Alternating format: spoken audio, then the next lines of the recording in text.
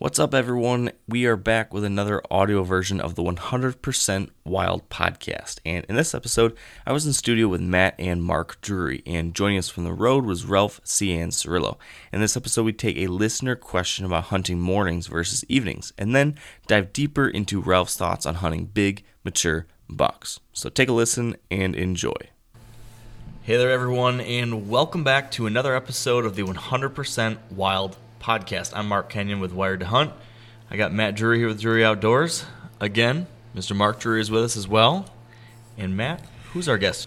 Today we have with us Ralph Cianciarulo from The Choice, and he's actually on his way to a turkey hunt. He's in a Winnebago. He's got his crew with him, but he's been kind enough to join us from the road. So we're looking forward to seeing what all Ralph's got on his plate right now.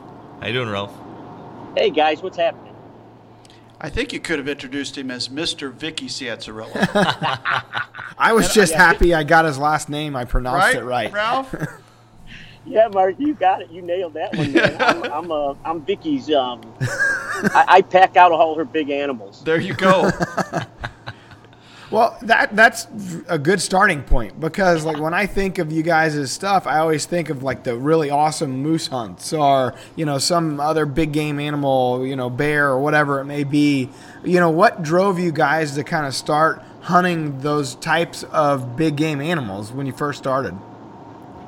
Well, you know what? I mean, what's crazy is, as you know, Mark and Terry literally nailed all the whitetails and the turkeys and all that stuff in the late 80s and early 90s. And I myself, I'm a northern boy, and I just fell in love with, hunting the wilderness, hunting up in Alaska, northern BC, all through Canada, chasing moose, caribou, the grizzlies, black bears, and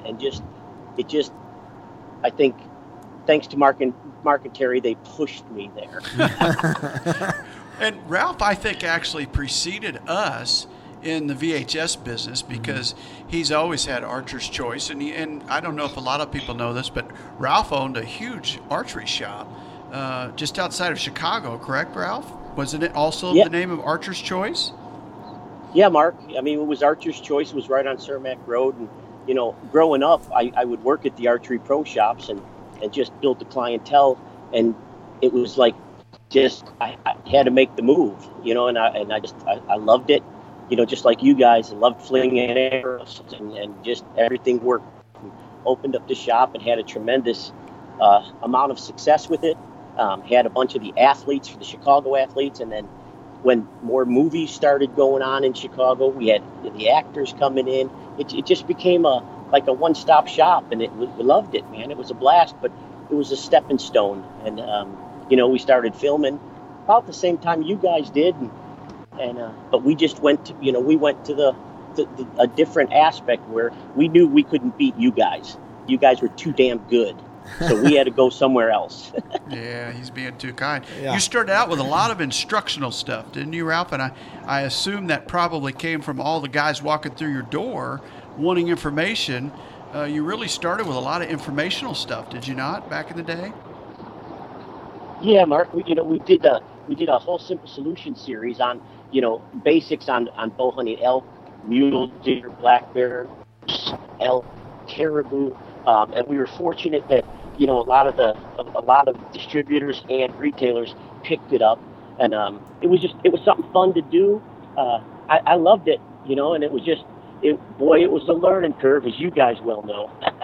Oh, you got that right. I remember we were doing some turkey stuff, and Steve Stoltz, I don't know how you came to even know Steve, but Steve came to Terry and I one day, and he goes, there's a guy by the name of Ralph Cianciarulo that wants to do some instructional stuff with me. Do you guys care? And that was the first time I had heard of you, and I'm so glad that he kind of gave us that introduction way back then. And really, we've been friends ever since, and that dates back to probably the late 80s or early 90s. So how did you come to know Stevie way back in the day?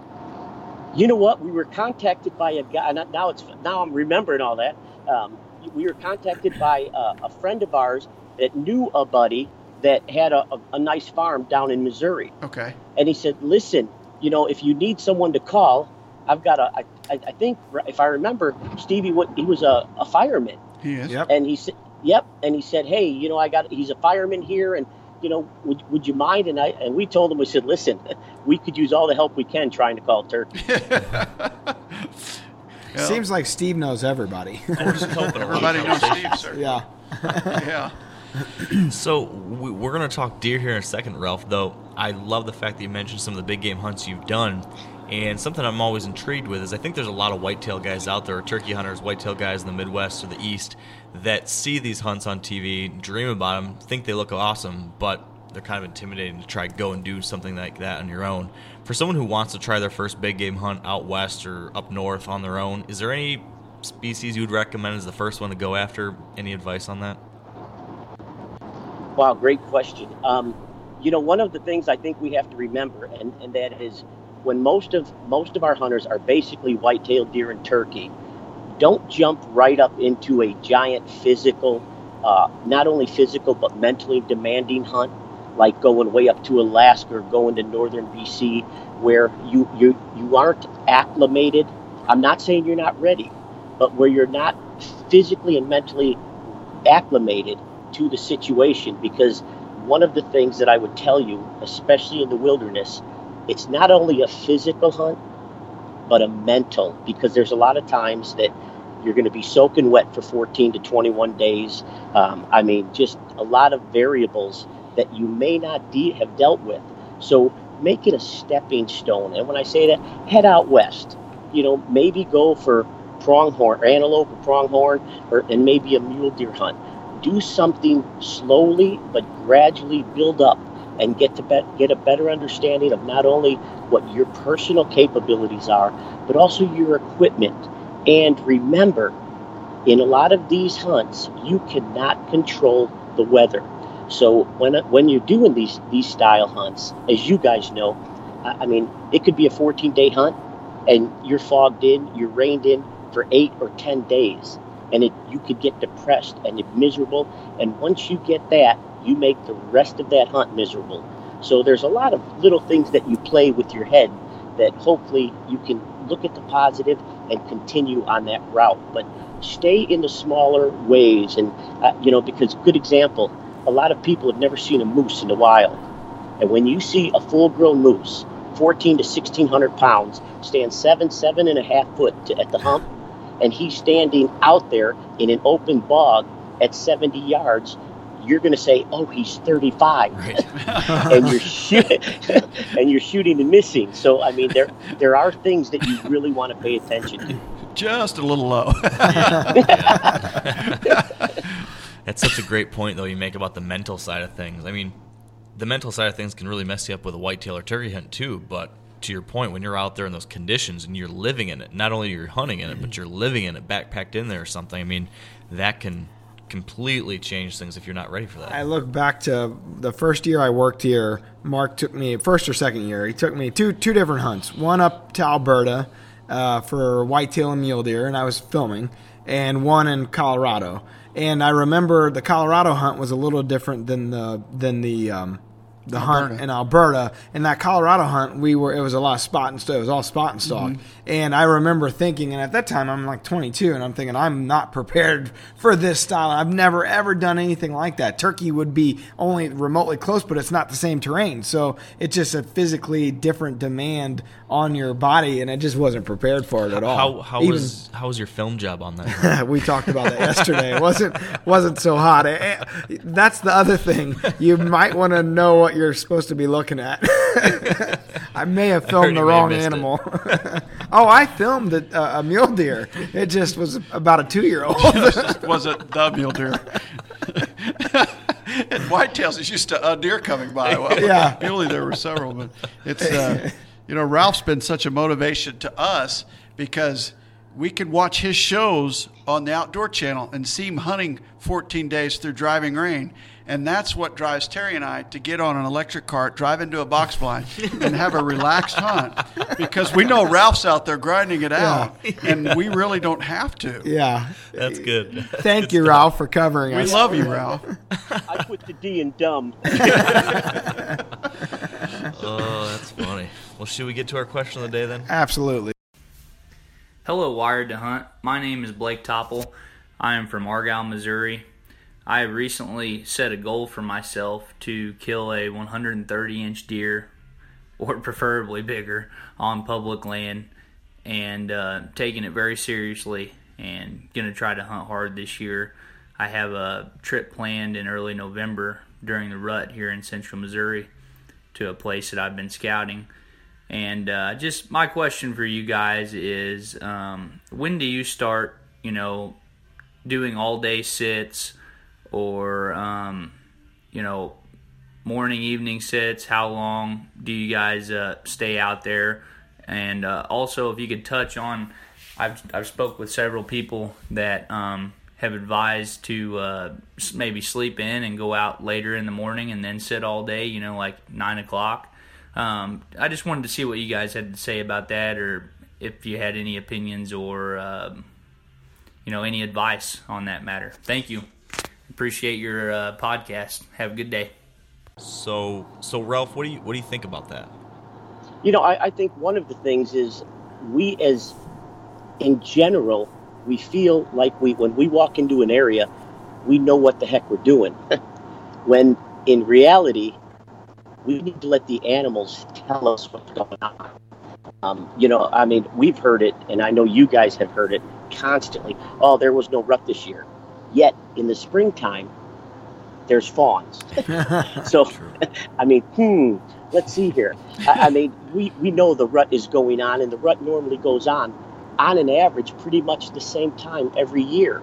Whether your moon phases, like you guys are experts on, there's so many different variables. But, when to hunt, first off, in state grounds. And a lot of people ask this, they go, well, how come you guys aren't hunting state grounds? First, I don't think a lot of viewers understand is a lot of state grounds, maybe you cannot film, and sell it, or air it, in public TV, or we need filming permits. And the other thing on state ground is when you can't control the pressure, sometimes you can pattern a deer, but it totally turns nocturnal because of all the exterior pressure. There's so many things, ups and downs. Getting into a state area, because Mark, Terry, Matt, we all know, because that's how we all started. We hunted all those state lands, tried to do the best we could. And, I think we've been blessed because we're all still here. So we did something right. And again, getting away from where the traffic is. First and foremost, do that. Today you have access to going online and finding aerial satellite photos. We didn't have that before. They were topographic maps. Now we're showing our age. But, now you can go and you could look on a state ground and look at pinch points. You can find out where the ag fields are, where the food sources are, where the bedding areas are. If you've got a trail camera out and all of a sudden you're seeing that deer, but it's at night, now you can start moving your trail camera to try to pinpoint where that deer's coming from, find out its food source.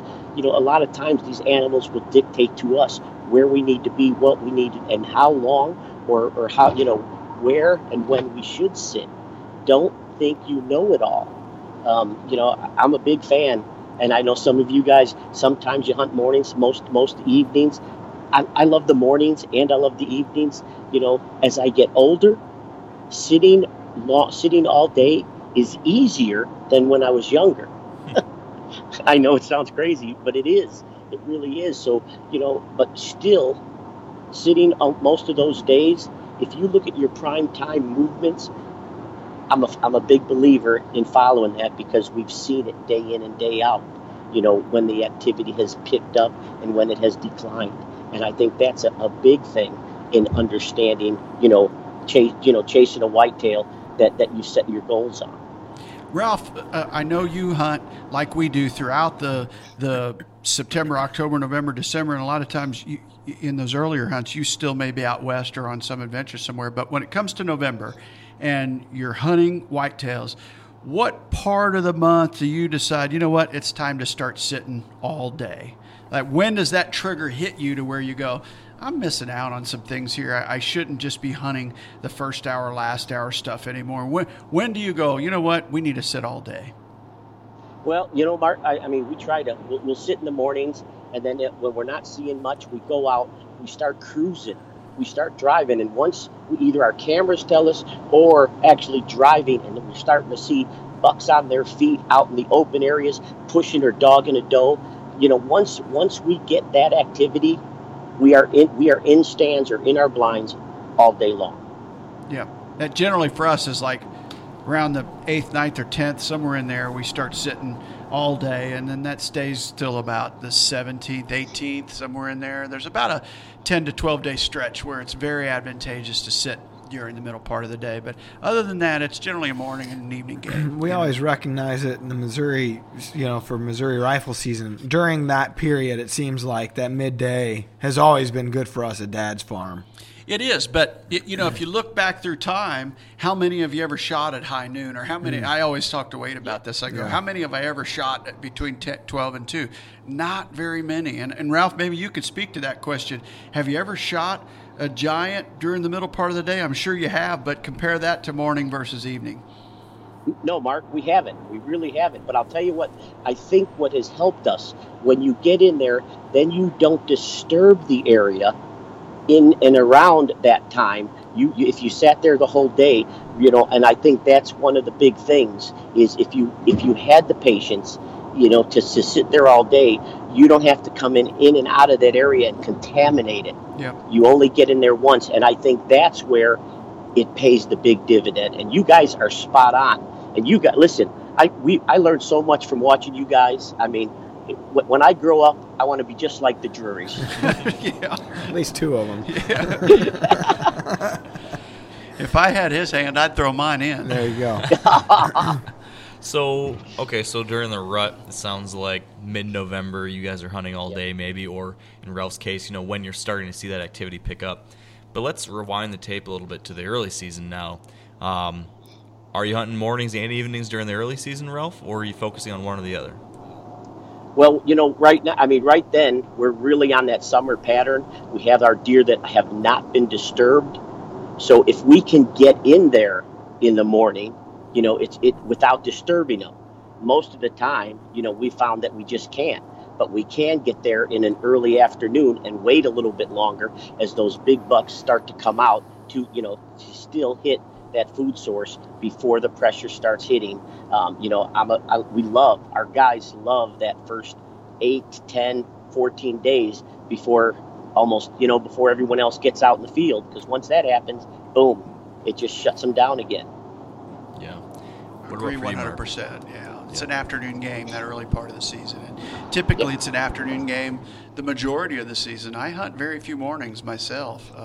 Typically we hunt afternoons and almost exclusively afternoons, other than the middle part of November. Then, from about late October, we'll start hunting a few mornings if the weather's right, but it's by and large, it's an afternoon game. Well, and a lot of that has to do with how we hunt, right? So we're very reliant on food plots or food source, right? And so if they're coming to food source, towards the last few hours of the evening, you're more or less wasting your time the rest of the... We're best around our food plots, and we don't want to disturb the bedrooms, so, we just don't hunt the mornings that often. Now, other guys that, if they've got 1 week of the whole year they get to hunt, or just a few weekends, by all means, I'm going to be out there, but I'm going to make sure my access is right, and I'll probably hunt a little bit more of a perimeter style of a morning than I would in the afternoon, because if you're limited on time, you can't kill them if you're not out there. It's the simplest rule in hunting. If you're not there, you're not going to succeed. Yeah, that's a great point. I think to both of your guys' point, it's that access. If you can find access in the mornings where you can get in there and not spook deer, but not only do you need to get in there, but you also need to consider how is a buck going to return to his bed. And lots of times, I don't know if maybe I've never asked you this, but I've heard a lot of people talk about many mature bucks will circle downwind to go into their bedding areas, do kind of a J-hook to try to in some way scent check their way into their bedroom to make sure it's safe. And if you happen to be set up for a morning hunt near that and aren't accounting for that, lots of times they've talked about if a buck's not already in his bed in the morning, you still could get busted because he's going to be checking that area. Is that something you've ever seen or thought about? Certainly I've noticed it, but it's that, never say always, never say never when it comes to deer hunting. I've seen other bucks walk in with the wind at their back without any care for the wind. And more often than not, I think when deer are scent checking, we interpret that as they're checking for predation. More often than not, when a deer's scent checking, they're checking for other deer. They're not checking for us or predators. They're checking for other deer because they let their automatic sense of fleeing and eyesight and smell and their hearing take care of that because they are used to staying alive. They're damn good at it too. But when it comes to scent checking areas, they're smelling for other bucks that they might be afraid of or that they want to go challenge, or they're scent checking for does. That's when I see them scent checking. It's more in terms of other deer than it is predation. It's interesting. Now, let's fast forward past the rut to the late season. Ralph, would you say the same thing that you said for the early season applies to the late season, or do you have a different thought on that? Absolutely. Mornings, forget. You're hunting a food source. You don't want to bump them. You bump them. You could change their bedding areas. Don't give them any pressure. You keep the wind in your favor and get your food plots near a winter bedding area. You know, that's what we have a lot of Osage by us, and that Osage is just real thick cover. So we have our plots set up with the predominant winds in our favor for the late season, and we sneak in there in the afternoon and we sit till dark. I mean, no morning unless you want to sit up in a high vantage point and do some glassing to maybe, do some research on your herd. Otherwise, we don't mess with them in the morning, especially late season. Yeah, I agree 100%. I can't remember the last late season morning that I hunted. I just don't do it. I'll scout, like he said. I'll watch, but I just seldom hunt. Ralph, how's the herd doing in your part of the Illinois? I know you were affected by EHD, much like most of the Midwest was. What's the state of the herd right now? Mark, right now our numbers have been down just because of, we got hit with it a couple of years ago. It's finally bouncing back this past fall. We actually saw more mature bucks than we have seen in a long time. Everything was going good in our favor. We did hear in Carroll County, which is the northwest corner of Illinois, is they did find a positive with CWD, and that's always a little nerve-wracking. But we were not affected with CWD, when it was really going around. The EHD did hit us, but the CWD didn't until now. There was only one positive, so we don't know what the state's going to do. I leave that up to the biologists. But as a whole, Mark, we actually saw, we were very excited about what we saw, not only from the stands, but also the trail cameras telling us what was, moving into the area. Yeah, agree 100%. I think fall of 17 and more specifically fall of 18 with no future EHD.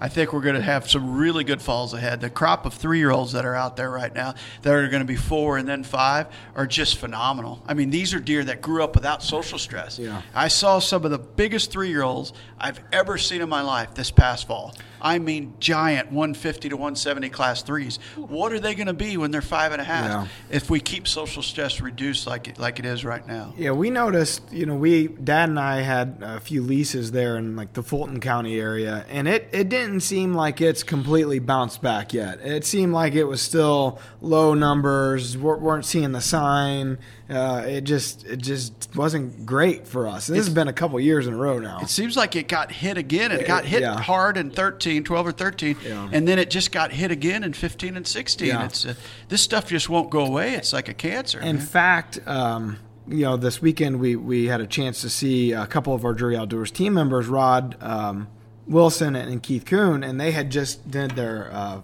shed hunt. And they found more dead deer? They found four or five more good-sized dead deer and hardly any sheds. It's like Yikes. Year after year on their place. That's more central... West Central. Yeah, West Central Illinois. For sure. So. Yeah. And the thing with EHD, too, is it is so localized where you can have these pockets where it just gets slammed. And then you can have another part of the state, though, where it's perfectly fine and they're doing great. So it's interesting. You'll probably hear people like Ralph's bouncing back. You guys are in Illinois. And I've seen the same thing in Michigan where we had some properties where 60 deer would be all found dead in a 100-acre area. And then you could go, the next block over and it seems peachy. Ralph, you could speak to this because you travel and talk to so many hunters in so many different places. What have you seen from an interest level post these big EHD outbreaks? To me, it doesn't seem like we have as many hunters because the opportunities haven't been there for them. What are you seeing out there in terms of interest level from the average blue collar deer hunter? Mark, I mean, you're spot on. I mean, people have lost interest because the opportunities have been shortened from them. And let's face it, a lot of their time is used up. So they only have a certain amount of time to get out in the woods. And when they go out there for the first time in 2 years, and where they used to see maybe 10, 12, 14 deer, and they don't see any, or they maybe see one or two, they're not coming back next weekend. And that's a bad deal, because the only way that what our lifestyles will survive, and our lifestyle is what everybody is, that all the viewers out there, we all live the same lifestyle.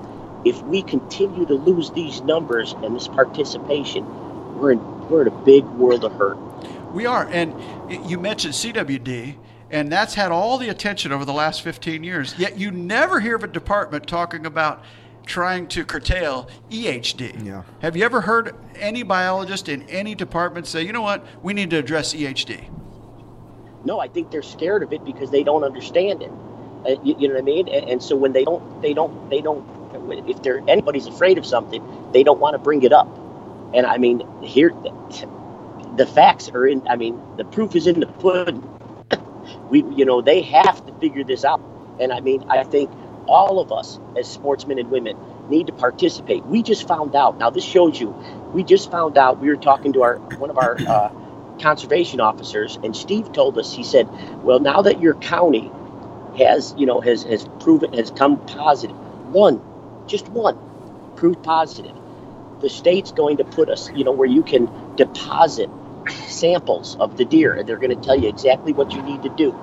Here's the deal. If we do that as hunters, the state has said that if they get enough samples, then they don't have to turn around and start to bait and do the evening shooting stuff. So we as sportsmen all need to stick together, and if you find an area like that, help and participate. Help them to understand it, because it's only going to be good for everybody.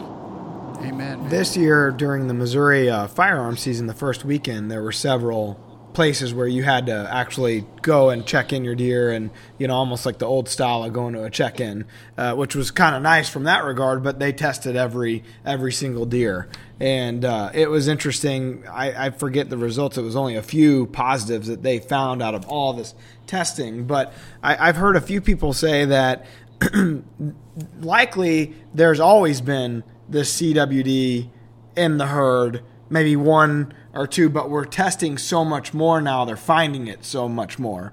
I mean, Mark, is that what you would say? It's certainly one popular theory, but I think the jury's still out. I mean, we need to talk to the smart guys to figure this one out. It's above and beyond mine and Ralph's pay grade, We got to figure it out, though, because some of this, to me, is fuzzy math, when you go in and you kill entire herds in large areas of our country because of a few CWD positives. I really question that method. I mean, but again, it's above my pay grade. I know, and speaking with like Dr. Grant Woods, he says there's so much that they're finding out just even recently about it. It's changing very rapidly. Yes. Yeah. I'm anxious we're going to have a podcast with Grant and some other biologists from around the country specifically about CWD sometime this summer, Ralph.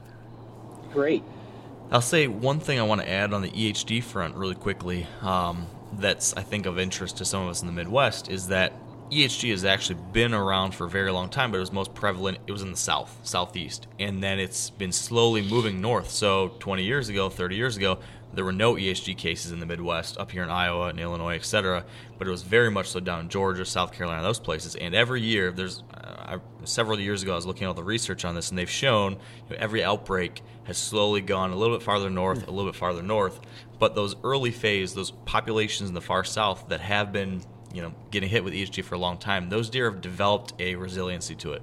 And so it's not nearly as fatal down there. So they have lots of outbreaks down south, but they're not dying. Up in those newer outbreaks every year in the north, those deer are dying off quickly. So the thought process is that eventually, as it continues to move, there's going to be some type of resiliency that builds up, similar to what's been in the South, but we're just not there yet in these northern states where these deer aren't. It's just evolution, right? It's true to the point. However, there's some new forms of it that are wiping southern herds out right now. This EHD type, whatever. There's different types Changes, of it. yeah. You talk to the guys at QDMA, and they said they're seeing die-offs in the southeast where they haven't seen them in a century. Interesting. Because of these new types of EHD. So Was it Kentucky? What state was that? We had just Kentucky, heard about. I mean, Mississippi, Tennessee got devastated again this year, and these are places where they were supposedly had some immunity to it. Florida, South Mississippi, South Georgia, we're seeing die-offs that we haven't seen before. So, And frankly, I mean, we're in a drought right now, and if 100% if we're it in a drought. continues, it's not going to be a good situation for us. it's exactly how 12 started. Yeah. We had a warm, early spring that was very dry. Hopefully that doesn't happen again. Well, what else do we have to cover on this one? I actually had one question related to the timing of hunts that we didn't touch on yet. And in the late season, I've actually seen this myself, and I've heard a number of people mention the fact that there can be that midday action during the late season, really cold days, snowy days, these deer getting up on their feet and hitting food sources midday. And I actually have had this the last 2 years in a row. The one mature buck on my property, every mid-December to late December, he's hitting my food plots at noon, 1 o'clock for weeks when I'm staying out there and leaving it alone. Have you guys seen that? Have you ever tried to take advantage of that? I've seen it with my cameras, but I haven't witnessed it because I'm not out there in the middle part of the day of December. I'll let Ralph speak to that one. We aren't either, guys. I mean, we've seen early movement, especially when you're having a big barometer change. You've got a pressure situation coming in. We'll see that movement come in, but as far as on a regular basis, the cameras maybe have shown it, but us, we're not there. We've learned from our past mistakes, and we try. It's hard, but you try not to go against what you've learned in the past. Even on those really, really high-pressure days, it seems like there's still only like 2 or 3 o'clock until, you might see early movement. Typically, those high pressures, if you're in by 1:30, you're pretty safe. But still, in all, your movement's going to be at deer 30, which is sunset 30 minutes before and then 30 minutes after. I mean, late season, it's in and around that sunset, man, especially for the mature deer we're looking for. Yeah. You always have those outliers, right? You get deer that are injured either from a stray bullet or a fight or something like that. They're going to be out there early, but they're outliers. They're not your typical. And they're early because they're bedded close to the food. They're bedded right off of it. Yeah. Yep. And most of the time, those are the ones that got their butt kicked. Yeah. So they don't want to deal with the big boy that's still in the brush coming out at sunset. Yeah. Very true. Well, anything else on this topic we need to cover, guys? No, I want to thank Ralph for coming aboard. I mean, he's been a hero of mine and Terry's for so many years, and on top of that, one of our best friends in the whole industry. I mean, it's if people only knew how close all of us were behind the scenes, they couldn't believe it, because you watch their show and they have a set of partners, and we have a different set of partners. Sometimes they overlap, most of the time they don't. So we don't get to hunt together as much as we like, but we're all still very, very close friends. We're like a big outdoor family, really. Amen, buddy. And I would love to say this, that being able to call you guys friends has been an honor for probably close to 30 years, and it's a blessing in our world to have this closeness and to understand that without you guys in our industry and what you've done, we'd be in a world of hurt. Thank you, guys. Well, the same goes for you and Vicky. We love you like our own. You guys take care out there, Ralph. We appreciate y'all. Safe travels, buddy. Good luck turkey season. Thanks, guys. I'm going to do what you guys do. Kill them. Thanks, buddy. You take care. All right. See you. All right. God bless you. God bless you. Awesome. And then our quick wrap-up for our listeners and viewers would just simply be to subscribe to the audio version. If you like to listen on your phone or in the car or on the treadmill, you can do that on your iPhone with the podcast app. Or if you have an Android device, you can go and use Stitcher or the Google Play app, and you can get there. If you want to submit a question of your own for future episodes, you can go to wiredtohunt.com/100%wild. As always, you can check out the video version of this podcast on the Drury Outdoors YouTube channel. While you're there, check out all the new DoD TV episodes, the Killing It in the Kitchens. We got a lot of tons of new creative content that's never been seen anywhere else. So check it out, subscribe, and then as always, you can follow us on Facebook, Instagram, Twitter, or DruryOutdoors.com. I just saw your recent episode with Tom Ware. Pretty It's a cool. good one. Yeah. Great buck. Yeah, the one, which buck? Because he's killed so many every year. It was It's the like new one that just came out yesterday. Oh, It was, okay. shoot. He had shot it, hit it in the shoulder, and then came back a couple days later and Yeah. kind of shot him. So that was pretty cool. Tom's one of those guys. We had him on the podcast once. We was a need to great have him guest. back on. He's a wealth of information because, before he was a Drury Outdoors team member, of course, he was an outfitter.